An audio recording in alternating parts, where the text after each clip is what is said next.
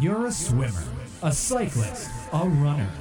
You're a triathlete. You're a conqueror of the multi-sport mentality. You seek greatness in your everyday life. But as an age grouper, your forte is the physical fitness that you strive for. Endurance is your middle name. You're listening to the Age Grouper for Life podcast, the ultimate source for living the triathlon lifestyle. Colin and Elliot will discuss the most optimal training techniques to get you where you want to be mentally and physically, so you're ready to bring it. You can do it. Ready to bring it? Welcoming your hosts, Peak Triathlon and USAT certified coaches, Colin Cook and Elliot Kawaoka.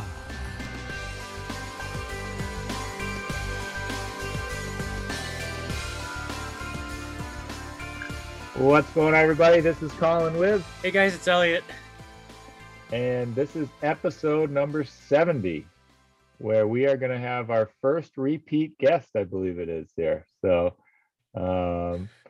she's got a little in with us, I will say, that may have helped make that happen here. But we have Mrs. Becca Kawaoka on again here. So what's going on, Becca? Thanks for having me on for the second time, guys. Absolutely.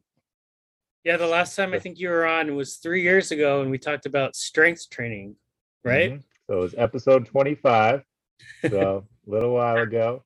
And, I don't think I was accomplished enough at that point, maybe, to talk about too many other things other than my profession, which is strength training and coaching. So, yeah. Right. Which was great, though. That was definitely a good one here. And but yeah, I think you've been a little busy. And maybe are you still in? Are you still in triathlon, Becca? I stuck with it. You did, didn't you? What have you been up to?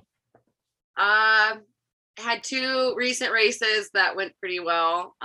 Victoria 70.3 in Coeur d'Alene 70.3. So those were big highlights for me.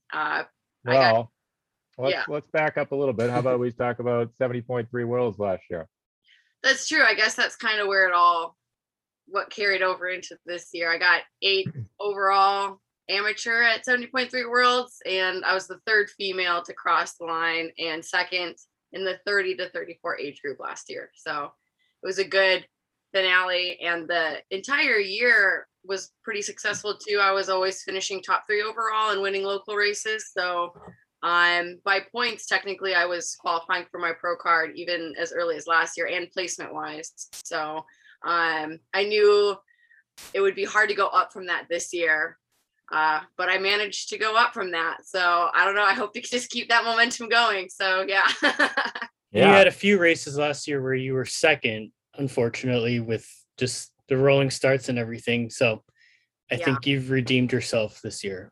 Yeah. The last race I did that wasn't World, so it would have been Oregon 70.3. I got second, but I got to break the tape, which I know Colin has had that experience, so we definitely connected after that. That's what really matters, is that you get to break the tape. Yeah. It's the best feeling ever. I wish they would do that. I wish there was a way. I feel bad for the people that won and they don't get to break the tape, but yes, it is a great feeling.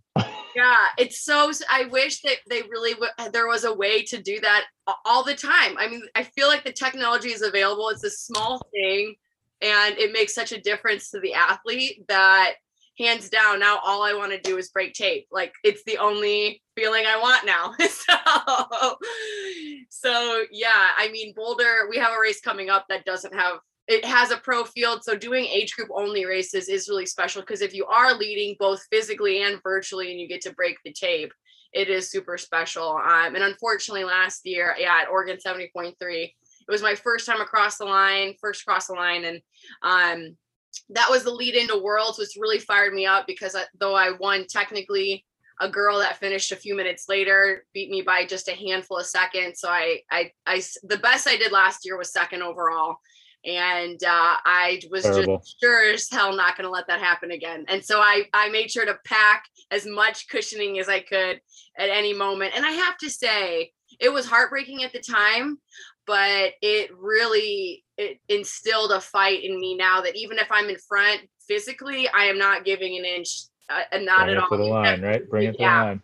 Yep. Yeah, I mean, people were telling me at my last couple races, you're good, you have it by a landslide. And I was like, oh no, keeping that gas pedal on. So it really actually, though, even though it hurt last year, it made me so much better mentally this year. I think it was actually just, it might have felt like a chink in the armor, but it made it stronger at the same time. So yeah. But damn those rolling starts. Yeah, no doubt. So one quick for people that aren't aware, I would assume I don't think we've had any other Kawaokas on the podcast here, but for those that don't know, Becca is Elliot's wife here, so throw that out here. But another thing that was interesting, and we talked about a decent amount offline, was so you did qualify for your pro card last year and you chose not to take it. Yes. You want to talk a little bit about that? Yeah. Very confident that I'm making the right decision to continue racing amateur. I've got a lot of people asking me about it. It's probably my most asked question after a race. And I take that as a huge compliment. I'm super thankful that it's even an option for me, if I'm being honest. But yeah, I really have started to, I wouldn't even say enjoy amateur racing because it hurts so bad still. But it's starting to be fun. I think we talked about this, Colin, on the phone after Coeur d'Alene, my most recent race. But yeah, it's just fun to be at the front of the field. And it's fun. It's fun when people see you coming through as the first female. And, if I were to race professionally, I'd probably be kind of in a little bit of some kind of mix, but I don't think I would feel the way I feel now. And the anxiety, I struggle with pre-race anxiety pretty openly, and as an really? I haven't heard that at all. Yeah, I think you manage your emotions really well before races. Oh my god, no, I'm terrible. It's really terrible. I cannot imagine if I had to stand up next to the likes of like a Daniela Rife or a Marinda Carfrae, accomplished Ironman champions, and they'll be at some of the races that I have coming up, and I don't think I would enjoy the sport as much. I think in a nutshell, it comes down to what I would enjoy more. And I hands down know that age group racing is more fun for me right now as an individual, and everyone's got a different choice in front of them. I know a lot of people just want to race professionally, and that's all they want. And that's obviously a different decision for them. But between the pre-race nerves and the fact of what my weaknesses are, I think if you're a strong swimmer, it makes sense to maybe take the pro card because you're in the mix off the bat, versus me, which my swim is my weakness. I'd be out the back right away. And that's just a really tough thing. Instead of I can kind of get through the swim and still have a great day. And the opposite would be true for pro racing. So between my skill set and my anxiety levels, I think I would know if I should make a different decision. So my heart is so content right now. I think even going into next year, no matter what happens, I'm pretty sure I'll still continue to race amateur. Ah, really? Okay. We haven't even got there. Okay. That makes sense. Fair enough. Good to know here. Maybe I'll be your first triple threat, but I just want to continue staying on the podcast, Colin. That's why I'm doing it. Okay. That's what it is. I see. Yeah. No, but I mean, you've qualified too, Colin. I mean, we've had this discussion before, but sure. What's your reasoning for not taking it? I know you have a really busy life. I mean, what's the main reasons why you haven't pulled the plug or pulled the trigger? I mean, I think the biggest one definitely is the swim, and that being my weakness as well. And, coming out of the water good 5 to 6 plus minutes back, is not a good way to start a day there. And, but really the biggest thing for me is just having 4 kids and multiple jobs and things like that. I just don't think I could put in the additional time really to get to that next level. And I honestly don't think I necessarily would want to either, just with doing the more training. I think it would not be quite as enjoyable and a little more stressful and things like that. So if you had no kids and if you won the lottery, bring on the pro. I'll try it. I'd probably try it. Sure. If money was no obstacle, I could quit my jobs and just, even with the kids, and I could swim 6-7 days a week and see if I could get better there. And I'd still get my butt kicked for sure, but yeah, I guess it would be a different option there, but that's not something I'm seeing happen anytime soon here. And I'm not getting any younger, right? I mean, or I can't remember the first year. I mean, I think at least 36, 37 the first time I qualified for the pro card. So not getting any younger at that point either. So Right. so yeah, that was my reasoning. But yeah, I mean, but Becky, your swim, is still, it's continuing to improve, right? Marginally, Yeah. right?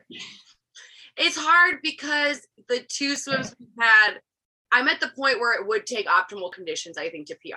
I'm at that point where I'm working my butt off both with form and threshold work. I mean, I'm no slacker in the water. I actually enjoy really training the swim. I have to all the time. I love getting in the water. I love going to the pool. I love open water swimming. I do it 5-6 times a week. I love working out of form and threshold, all that. But yeah, we've had some really cold. The 2 swims that we have done were 61 and 58 degrees. Oh, yeah. I just think that that's just too cold for me. Personally, I don't like that conditions. I've all like 12% body fat. I don't think that's the optimal condition for me to drop time. But I did PR those swim courses by, I believe, around a minute. So that's probably legit. good. Yeah, I mean, it'd been 3 years, so I would expect that. But yeah, 32 for me is just not, I know a 30-minute swim is in my wheelhouse, so I'm not happy about it. Our next swim's at altitude, so even that one, I'm kind of not sure if that's even going to be one, because I don't want to go crazy at altitude out the gate just for a swim PR when I know slow swims can get it done in the age group field. They really can. I mean, I always use this example in our talks, but the girl that won Worlds last year swam a 36-minute swim and just outbiked and outran the field and won overall amateur. So I keep that tidbit in my back pocket quite a bit. What every swimmer loves to hear, Yeah, seriously. Look out there. It is a reality, no doubt. I mean, if we're being honest too, I mean, for me, like even my swim times right now aren't much faster than they were my second, third year of triathlon, So, but I swim 2.5 times a week, I would say, so, so I, if we're being honest, I'm not putting in necessarily the work that I think it needs to take, but, is it worth it to me? And for me, time wise, probably spending that on the bike and the run is going to give me more gain, and especially in the age group ranks, probably better off there. But is the biggest. It takes long to get to the gym, and winter's always a good time. I think I swim a lot more yardage and a lot more time in the winter time, so I kind of go into each season kind of saying like, all right, this is probably my wheelhouse now for this season. I might make minimal gains throughout the season, and that's okay. But yeah, the winter I feel like is a good time maybe to work on it. So I'm like, all right, this is what I'm working with this year. So, adapt everything else that you do. You've got the bike, especially your profile of an athlete, Colin. It's like, when you have the bike, I think that makes a lot more of a difference too. It's like, all right, just get to the bike, and that's where the race seems to start, in my mind at least. But yeah, well, I got out biked by 5 minutes last weekend, so that's surprising to me. I mean, I feel like your bike is so fire. Oh my gosh. Yeah, but I also got out swam by 5 minutes too. So, but yeah, that's certainly true, and I'm feeling pretty good about my bike right now. But still, always room for improvement. I got to get sub 210 on a 70.3 bike split, and then we'll talk about that. That's I got some work to do. Yeah, you got to go flat, and of course it's maybe a little short. Maybe is that what it would take? Sometimes you can find some of them that are a little bit. No, that's not what I'm looking for, Becca. I'm all about the games now. I feel like I've been in it long enough where I can all right, here's how you got to work it. Now you have the. Well, I mean, it's an interesting perspective. And actually, I think I was thinking about this myself the other day, and I think PRing to me I don't care about it as much anymore. It really doesn't matter to me that much. Sure, if I could PR, great. And obviously it would likely lead to a good performance or a good position. But to me, it is definitely about, trying to understand and not to too much. I'm still like just racing to my best of my abilities. But then when you get out on the run, you kind of know where you're at. I'm playing the game of, making sure I can place the best that I can, and that's really what matters to me. Where like, especially like White Mountains, I guess 3-4 weeks ago, I had a pretty big lead off the bike, so it was definitely a bit easier to slow down and not really push or be smart about it and make sure I didn't blow up, especially with like how hilly that course is. Whereas, I came off the bike, I think by 8 or 9 minutes at Musselman last weekend. So there's definitely the hunger and the drive to try and keep pushing. And there was guys around me too that were relatively close. So you need to keep kind of your foot on the gas at that point here. So yeah, but I mean, what do you think? Is that certainly it's all about winning here at this point for you? Yeah, I like to win. But if it's not, I've used this phrase a lot, even when talking to my family who they do not understand really triathlon. They've gotten a lot better, but I just say if it's available to me, then I'm gonna go for the win. You know what I mean? If it's available to me. I mean, as you know, the more you race, there are days when it might just not be available to you, whether your body's not responding well or the field is stacked. And Elliot and I, even when we were cooling down on our speed run today, I was mentioning this to him. If you go into something saying it's this or nothing for me, like I have to get my Kona slot, I have to win.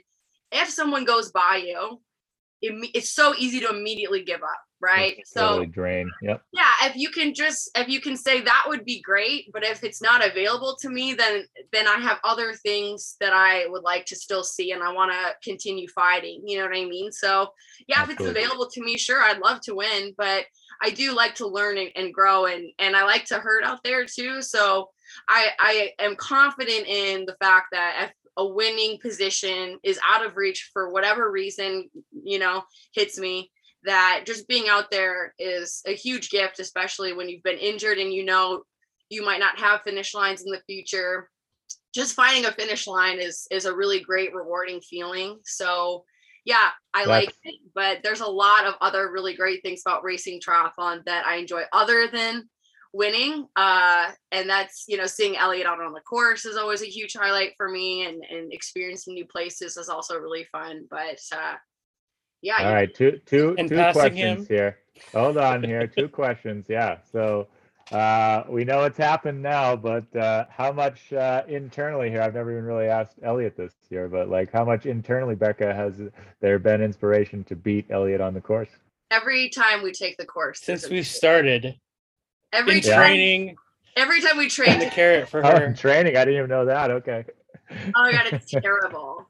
It's terrible because I never beat him in training. And I try so hard all the time. I think it's why I'm actually. I was just gonna say, do you think that's what's pushing you to the next level?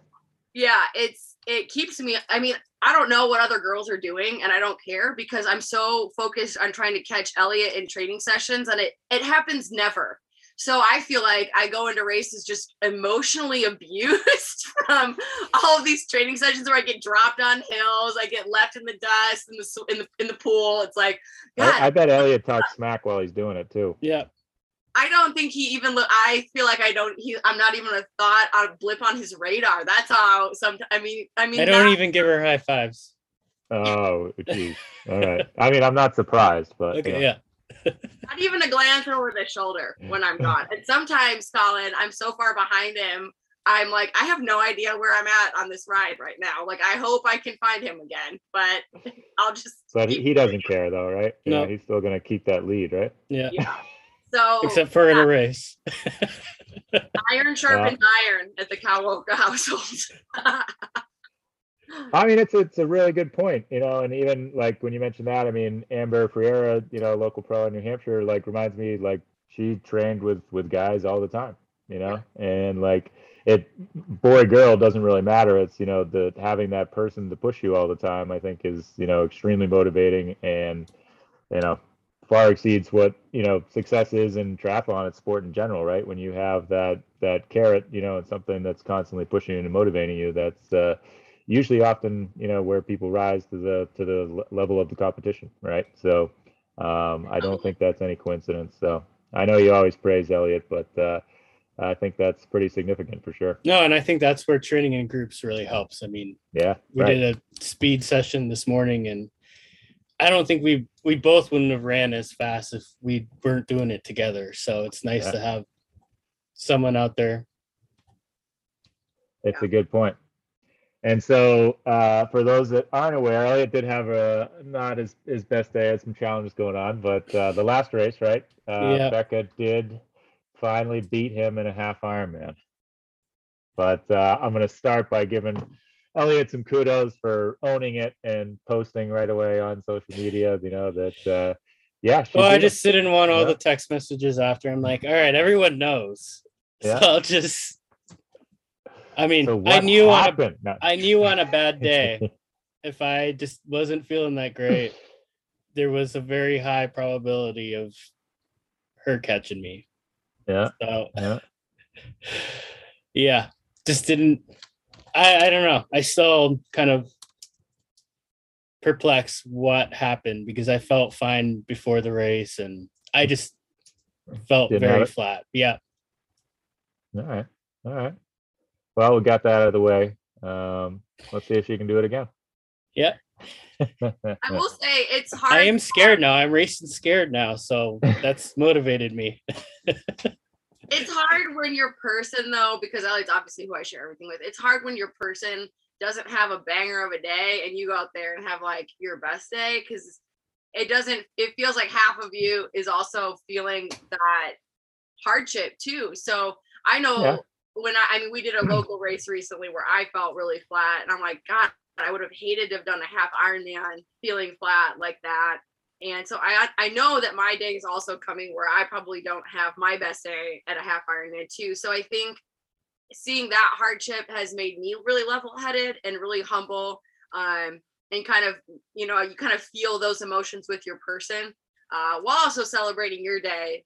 But I think when you're still newer, I've only raced for 4 seasons. I've been in triathlon for 5 because of the COVID year, but that's still not a lot of time. When you take the course year over year, it's like rule of odds. Eventually you're going to get a flat. Eventually you're going to be sick. Eventually you're not going to feel great. Eventually you're not going to get your taper right. Eventually the training block won't have been your best.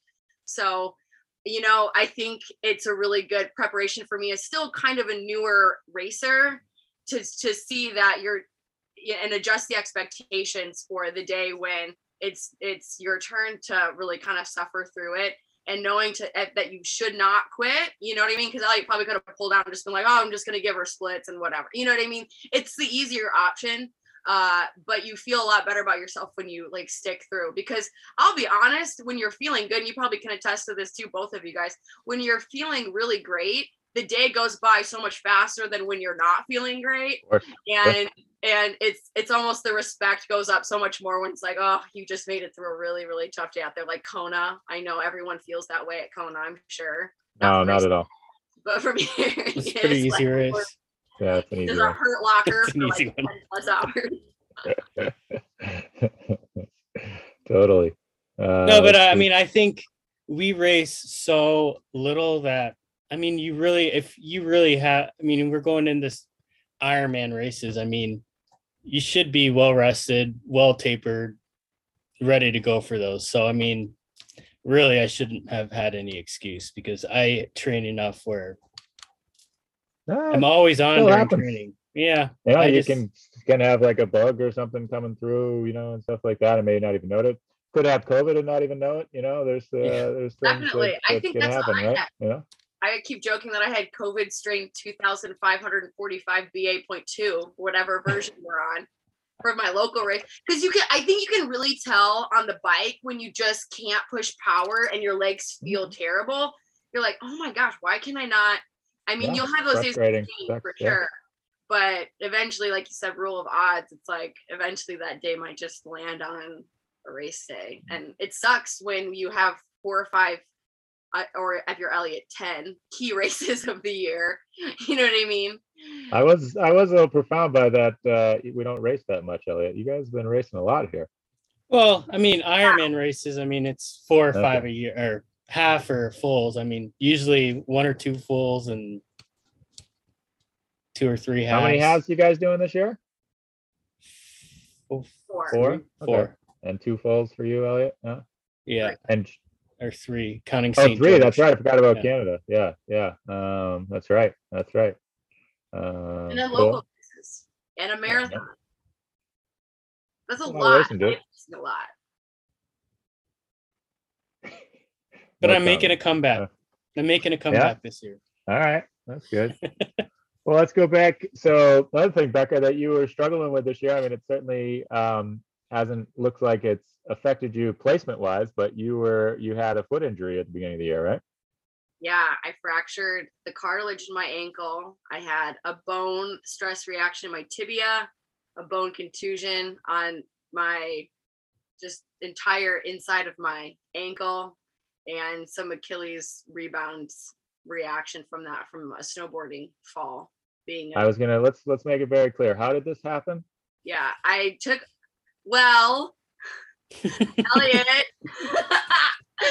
and I were snowboarding, and we decided that I should try going off a jump. And so, of course, Elliot finds the biggest one at the top of the mountain. I didn't realize they got smaller as you go down the mountain, because the ones at the top are for like the professional people. Oh, I didn't even hear this part of the story. Okay, I didn't realize that. Yeah, so if you look at the video that we have of it, it's a huge jump. And I remember going off of it, and like the entire mountain was just gone beneath me. And I was like, oh my God. And I landed, and I didn't even feel my ankle when I landed. I actually hit my head so hard, I think I was concussed because my lip was bleeding. And yeah, I mean, it was a kind of a tough fall, but you can hear Elliot on the video just being like, nice. Are you okay? Like, because I just biffed it so hard. And she was just laying there on the ground. Yeah. Well, I just want to get out there that we got to stay off the slopes. Just nothing good happens on the slopes. Just kidding. No, but I have had too many clients and friends and people get injured on the slopes. I feel like a lot of people get hurt there. So, but good end to the story here, right? So I mean, you used the lever a lot, and modified your training, and we're a little nervous for sure heading into your first race, right? But you prevailed. Yeah, and it still is. I mean, we've seen so many specialists, as a lot of people probably know. Cartilage will never repair itself or regrow. So what I've done to the cartilage will probably always be there. The other smaller things have healed, but very minimal run training going into Victoria, like no speed training, which for me is not a good thing. I do not like going into a race that way. But pulled through, really worked on my bike a whole bunch. And then at Coeur d'Alene, during Victoria, I could feel it really subtly, but it was all on trail. So I think that was a better surface for it. But then Coeur d'Alene, at the end of Coeur d'Alene, the last 5K, I mean, I would say I was openly in pain for the last 5K of that run, because it's all pavement and it's flat enough where you can really push pace. So I think the surface has a lot to do with impact, and I really felt it quite a bit that last 5K in Coeur d'Alene. And yeah, it's still cranky at times. I still can feel it at times, and I do all I can to minimize the symptoms. But the injury will probably always be there in some capacity. It's just kind of something to like manage, work through. So yeah, but I've known what it's like to not be able, like the possibility of not being able to do triathlon is really powerful too. So kind of a driving force, even if I'm in pain. It's kind of just something I think kind of gives you a tiny chip on your shoulder, where it's like, okay, well, if I can do this with the obstacles I've overcome, then I can probably deal with all the other things that are going to happen in my life that are going to be challenging. So yeah, it just helps me keep the gas pedal on. Sometimes feeling pain makes you realize that you're human, and that's also a kind of a scary reality. So it's like running scared to that finish line. Like, all I want to do is get there as quick as I can before that ankle blows is almost my mentality now. There's other motivation. Yeah, that's true. Good or bad. Cool. Yeah.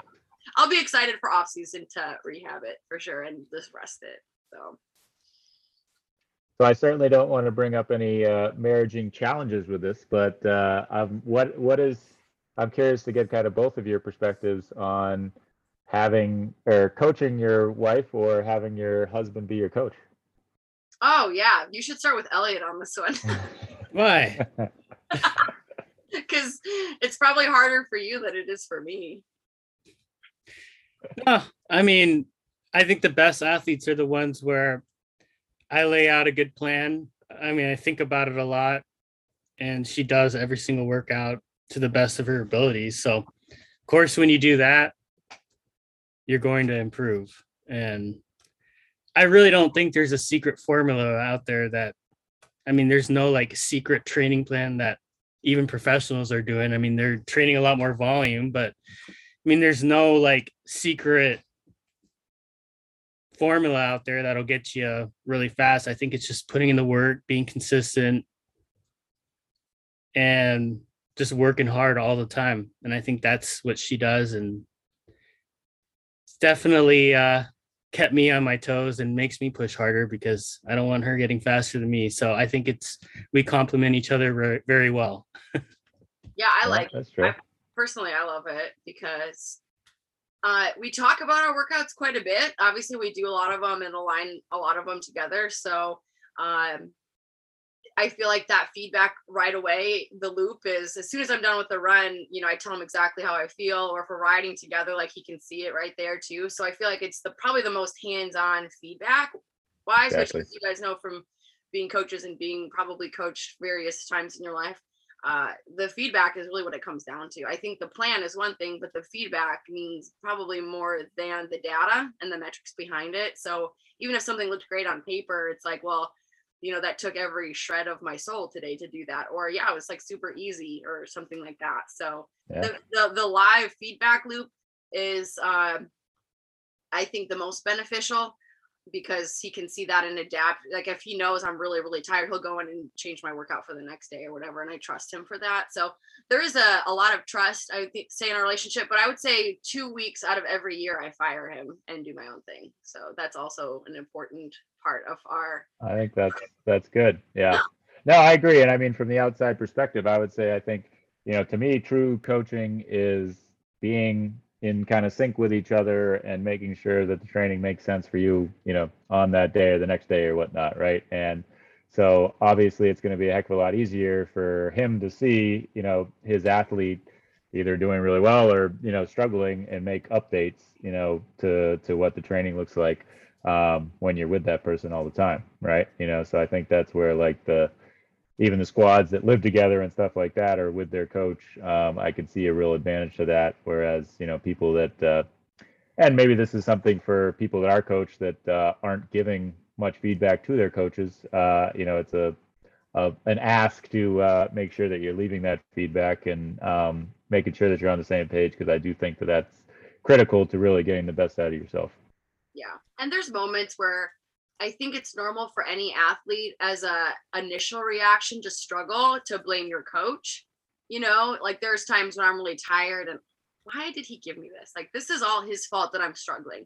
You know what I mean? And that's just I think it's irregardless of if you're married to that person or not, but also it's in tandem with when you're in a relationship, if you're not doing triathlon. Like, I think it's a knee-jerk reaction for people to blame their partner about not picking something up or whatever. So I would say just kind of acknowledging that emotion when I have it, of saying like, it's so much easier to place that blame on my coach, but really it's separate. You know what I mean? Just kind of, I think, learning for me to acknowledge my emotions and not blame him for me being tired or not picking up his dirty laundry off the floor or whatever. You know what I mean? I think they're kind of in tandem.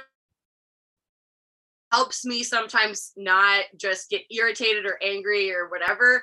Kind of just, you have to work through things when you're a partner with somebody, and it's really not ever easy, but I think it can really, like anything, when it gets hard, it can really strengthen the bond the two of you have. So yeah, I think that carries over a lot to, there's moments when we're training together and one of us is just having a bad day. I mean, usually it's me. Usually I'm the one in training that's just having the bad days all the time. But then there's moments where I can help pull him along too. Like we do a lot of our long rides together. And I think that paints a really good picture because, I'll take a hard pull for 15 minutes at 70.3 power just because I want to get us home faster. So I'm like, if I can give him 15 minutes of rest, and then he can pull and I can pull, like, we'll just get home faster. So, that's where it's like, even if I'm irritated that he made me do this with him and he's dropped me a lot, I'm still going to help out. And that's what translates, I think, to marriage or partnership. outside of triathlon really well. Mhm. But yeah, there's tense moments. Yeah. Sure. But there's good In any moments. relationship, obviously, there's going to be, right? So You've tried coaching Kristen before, right? let's next topic. Okay. No, it's not. It's also not for everybody. You know what I mean? There's a lot of couples where only one of them does it, and it's amazing to me too. I mean, that's a totally different dance. Well, And that was kind of another kind of follow-up question I had. Yeah, so like for being honest, like even I could come home and just want to race, and it's like, good job. Go watch the kids. You know, like it doesn't really there's just too much going on, I would say, even to be able to overly enjoy it, and so like to me, I do my triathlon, it's kind of my own thing these days, and then there's the family, and does it ever get tiresome or like feel like there's nothing but triathlon in your guys' life with how involved you guys are with it? Yes. Yeah. But I think we both like it. I think we really like the lifestyle. Yeah. I mean, in a lot of ways, I like training more than racing, especially when my racing isn't doing as well these days. But I mean, I think I've made some changes, and I think I'm on the uptrend now. Yeah, that's good. So no, I agree. I mean, I definitely I'll take a training camp over a race any day these days. Way more fun and enjoyable, and being with the people and stuff. So, definitely jealous of you guys to be able to have a training partner almost, all the time, and being able to do that with your partner is pretty awesome. It made me want to, I think, get faster because Elliot hasn't had a training partner really since we've moved here. So I think there was a lot of motivation for me because in Arizona, where we were for 15, he was there for 15 years. There were a lot of guys that he trained with, and he would kind of do all of his training separate of me back when I started, obviously, because I was brand new. So when we moved here, I mean, there were certain things we could do together. And, I think in the last year, I've been able to actually swim on the same interval at times, depending. And I can sit on his feet in the lake, and I can hold on to his wheel on a long ride. And obviously we've been doing speed work together for the last probably 2 years on the run, but just the opportunity for me to get dropped has kind of just kept me from doing things all the time. Cause as you know, you can't compete every day, but I think a huge compliment to me was when we could really align more and more of our sessions together. That felt good on my end, but I also felt like I was doing it for him, just because I'm like, if somebody can push him and keep him sharp, that's going to make everybody faster and better too. So, I mean, he said it before to me, like, you kept me in the sport and kept me kind of loving it and kept me, getting sharp and things like that. So that's kind of a big part of the relationship building. But yeah, there's a lot of nights where we're just so tired, and, we talk about it constantly. And I think I even told my mom on the phone this morning. She's like, so how are you and Elliot? I'm like, we're just tired. We're just really tired, but yeah, I wouldn't want to complain about it, but their reality is that when you choose it like we do, 9 times out of 10, there are consequences that come with that. So while we get to eat an entire large Costco pizza after spending the entire day on the bike together, no, we're not out sightseeing and seeing the world and doing all of those things. So there's give and take, but I think for this chapter, it's very much, we wouldn't choose anything else for sure. Right on. Yeah. Elliot? Yeah, I mean, it's kind of like when you go on race trips, like we're going to Boulder, and it's like, I don't know, you don't really sightsee when you go to races. So I think that was a hard thing when we went to St. George earlier this year with just my parents and my relatives, and Becca was without me, and they all wanted to go hiking and do all this other stuff. And it's really hard when a race is going on and you're just trying to just lay low and relax the entire time and totally take care of all the pre-race stuff. Right. So there's a lot to be done. Yeah. We have our rhythm and our flow, the two of us, and we don't like other people to get involved with that. I would say if my family has offered to come, I'm usually like, we have our system down, so please don't. Thanks, but I no do all thanks. the food. You know, Elliot does the bikes. I make sure we're stretching, and he makes sure that we're getting to places at the right time. And I can't imagine doing it by myself. I would not probably still be in the sport. Well, that's why Colin runs over his wheels, his aero helmet. I don't know how you all do that it stuff. by yourself. How do you do it by yourself? Well, I've got a new story that happened right after I talked to you guys on the phone the other day. I don't know if I was going to save that for the next episode or throw it out here, but I guess I'll share with you guys here. So I raced Muscleman, we'll call it week and a half ago, or probably 2 weeks by the time this comes out, and we took a friend of mine's RV there, and we had my Thule bike rack on the back, and it holds 4 bikes. I actually had my bike closest to the RV, and took a little crap from my friends that, oh, you know, Colin, you put yours in the safest spot. So we're driving down the highway, and we started getting a few flashes from vehicles, and didn't really think much of it. And it's the RV, so you can't really see what's going on in the back. And we did need to get gas, so we pulled in at a rest area. And maybe we can, I don't know if I'm going to share the pictures publicly, but my bike was literally dragging by a bungee cord. Oh my God. Yeah. So Colin. Will you send me the picture, please? yeah. So it looks like we're still kind of fully investigating, but it looks like the frame isn't compromised. But like, so it fell to its right side. The aero bar literally there's like that much left of the base bar, I should say. It just shaved the carbon like all the way down. It looks like you took a saw to my seat and just shaved it like just to the edge of the seat post. Chewed up my pedal, excuse me. What else here? The front wheel is just totally toast. So yeah, been dealing with that. So pretty unfortunate. So what happened is the Thule rack that has the calipers that kind of go over the front wheel, we get out there and the caliper thing was just gone. It just popped off. So the bike bounced its way over, and if I didn't have that bungee cord on it, would have just fallen off, and we probably wouldn't even notice. Who knows? We would even found the bike. So you're gonna get a new bike rack? Need to at least get a new piece for that. It's a three bike rack right now instead of 4. I still haven't been working on an email to Thule to talk to them about it. I did just find out that homeowners insurance will cover this. But I do have $1,000 deductible. But heck of a lot. It's I did price out what my bike actually cost in retail value, which was more than I thought it was. Yes, definitely more than 1,000. And that's where, you know, it is true. Like when your bike has been in an accident, right? Like the stress and the frame can be compromised without really showing visibility of it. So yeah. I'm still toying, and I did talk to Felt, and they said it would be at least 5 months till I could get a new frame from them. So I did work this into kind of an upgrade. I've got some new cockpit that I'm pretty excited about that is being put on right now, and knock on wood, hopefully by the time this gets released, I'll have it back operational here, hopefully. But yeah, that happened. Didn't see that one coming.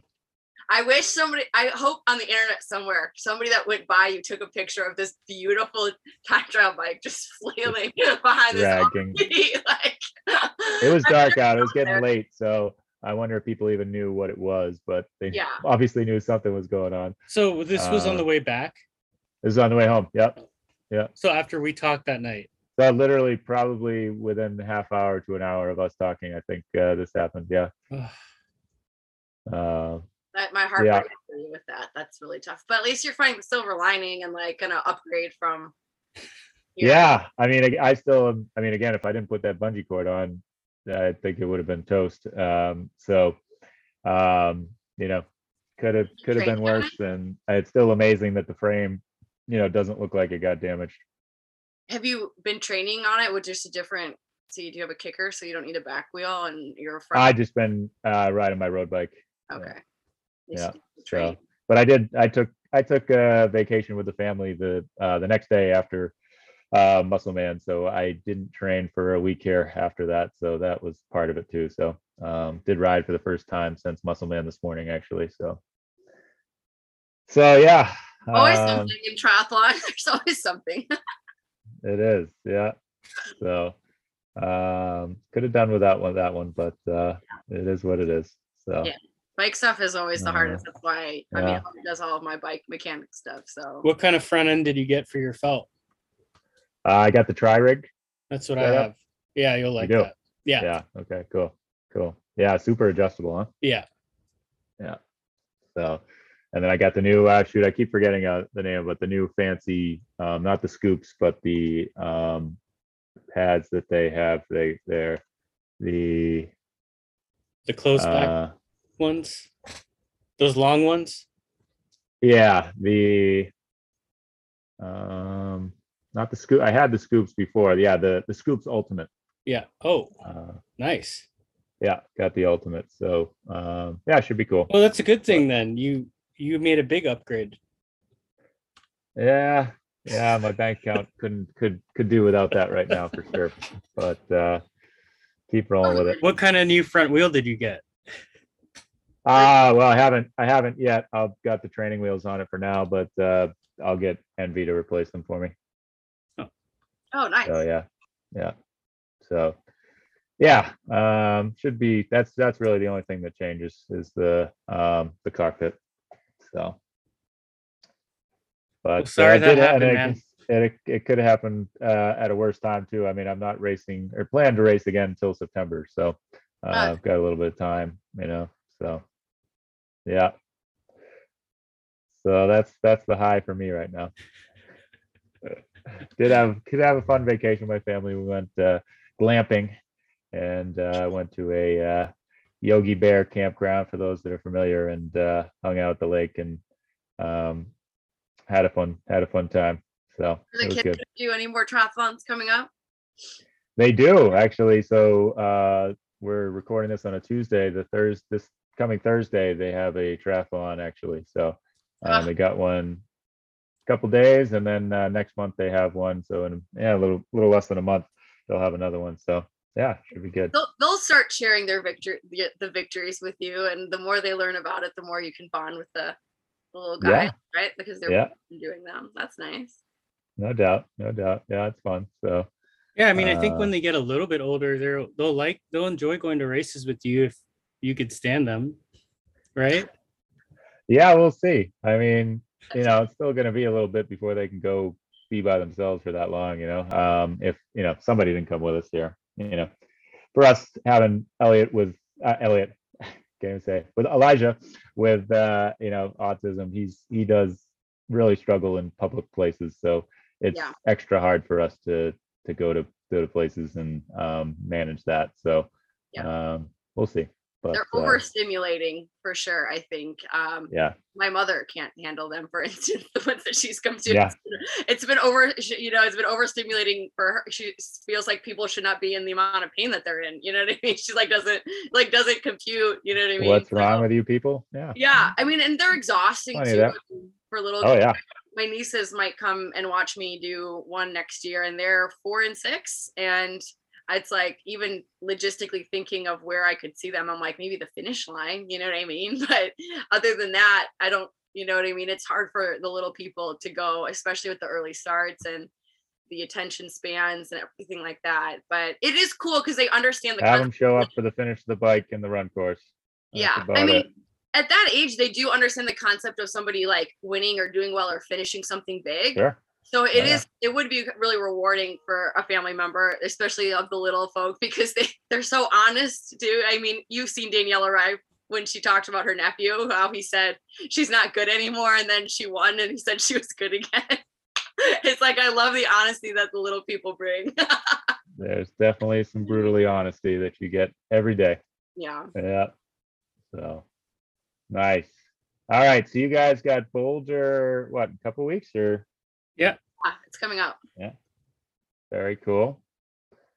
Excellent. Well, yeah. Becca, great to have you on. Congrats on your success there. Actually, all right, one more question. Mhm. So, no pressure here, and certainly don't think about this come October, but you were to win the amateur race at 70.3 Worlds. Do you take your professional card? Depends on what my swim looks like. Okay, I mean, that's fair. no offense to the chick that won with a 36, but not gonna fly in a pro field Right. still. So Very I true. don't know what she's Right. been up to. Haven't found much about her, but I don't know, because I still want to be able to do races. This is another thing. I still want to be able to do races that don't have a professional field. Like I want to go race Des Moines, Iowa next year, where my family's at. But if it's not a pro race that year, am I just out? I don't know. It would take a lot of thought, because then there's also, I know there are people that have said, well, you should be forced to go pro if you place a certain position. Like you shouldn't be just dumping on everyone's amateur dreams. But until that's a rule, Yeah, maybe I'll just piss that one's everybody never off. gonna happen. That's never gonna Yeah, happen. I mean, I think there's plenty of guys that are like, why aren't you professional yet? I mean, you're just like dominating us. Clay MG. Yeah. That guy. Yeah. All right. I mean, look at Clay this year, right? He went back to amateur this year, I know, and I'm sure we'll see him do quite well. The men's field, I will say, as much as I love how triathlon is not gender discriminatory, it's a different story for male amateurs that are really fast at the front of the age group field and female amateurs, because I don't think the jump is physically that big. I mean, I'm already running what podium finishers are running off the bike.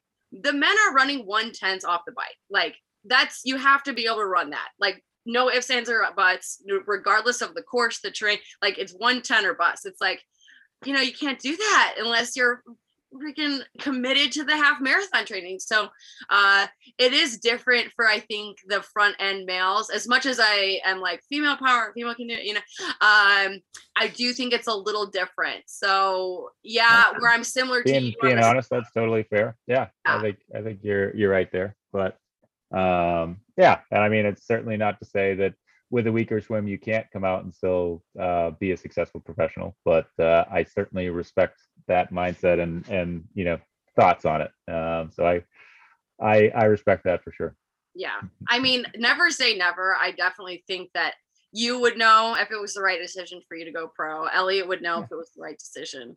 I think there's benefits to doing it, but I think there's more disadvantages to doing it too soon. Like Jesse Thomas had a really great podcast and had a really good message on that back in the day that I listened to. I think kind of when I started getting up to the regular overall podium pretty consistently. Just you got to think about your age for one, your goals, what you want out of the sport too, and just the realistic experience. Because even though people say that, oh, it'll push you more to be in the pro field, I mean, irregardless of all of that, you're not going to get to race day and see an automatic 20% time gain. You know what I mean? And despite being the first female finisher at Coeur d'Alene, I think the local newspaper didn't realize that there wasn't a pro field. And they said, though Kawaoka placed first in the pro field, she did not break the course record set by Heather Jackson in 2019, which was like 15 minutes faster than me. So it was like, right on. Must have been the conditions. Yeah. Where does that 15 We had minutes tough come conditions from? that day. Yeah, exactly. It was really hot because we did it that year. So it's like, I don't know where I'm going to get 15 minutes from. It's certainly not going to be just because I'm like, hey, I'm racing pro. I'm going to train even harder. Like I'm giving it my all already, honey. You know what I mean? Yeah. So, No, so true.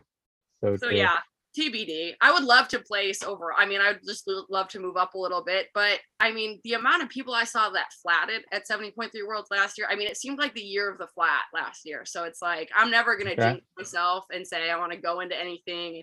I used to listen to you never know what's gonna happen.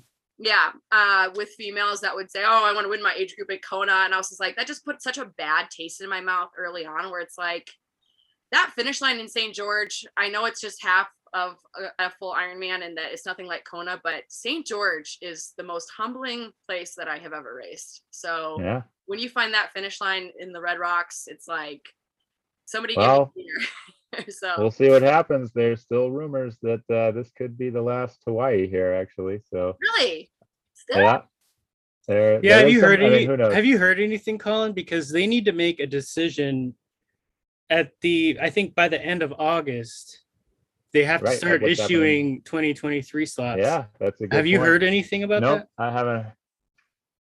No, and I actually wouldn't be surprised if they still, even though they should be making that decision, they either have something in place that, could change or something like that. I mean, I think ultimately they're going to see how things go this year, especially with the 2 days before anything's really decided for 2023. Yeah. So we want. we'll see, but I mean, it's true. I mean, they really should have that in place because the number of slots allocated and stuff like that would all be dictated on, how many days, not necessarily where it is, but those are all factors. So could be interesting here for the next month or two here. Yeah, see what we because find I mean out for the future. I think that's a major driving. I mean, what's making me motivated for Ironman Canada is it's a qualifier for 2023. For 23. Yeah. Yeah, totally. Yeah, it's true. I don't know how you take Kona out of the mix. I mean, anytime you talk to anyone that doesn't know what triathlon is, all they say is, "Oh, is that the Hawaii?" Yeah. It's so like, I mean, just It is. Absolutely. I mean, in St. George I thought it was well run and hard, very challenging, Yep. but it just did not replace Hawaii. Hawaii is the birthplace. But it is. But if it does go away, that will force itself to kind of become. People will take it more seriously. If that is it. So not to say I agree with all those points, and I don't want to see it go anywhere. But who knows? Crazy world we're living in. True. I mean, we got bikes falling off RVs. We got. Had to remind me of that one more time here before we got off there. Huh? We got Becca going by Elliot on the bike course. What's happening? We're living. When she passed me in Coeur d'Alene, it was like towards the end of the bike. She's like, "Are you okay?" And I go, "Yep." Like, oh my God, are you okay, honey? And then we got into transition, and I was just about to take off, and he comes in.